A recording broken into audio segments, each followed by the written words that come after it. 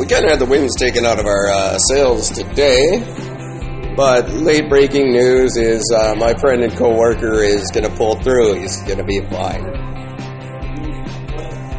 But I still always have in the back of my mind that this little podcast of mine is going to have 4 less listeners tomorrow than it did today.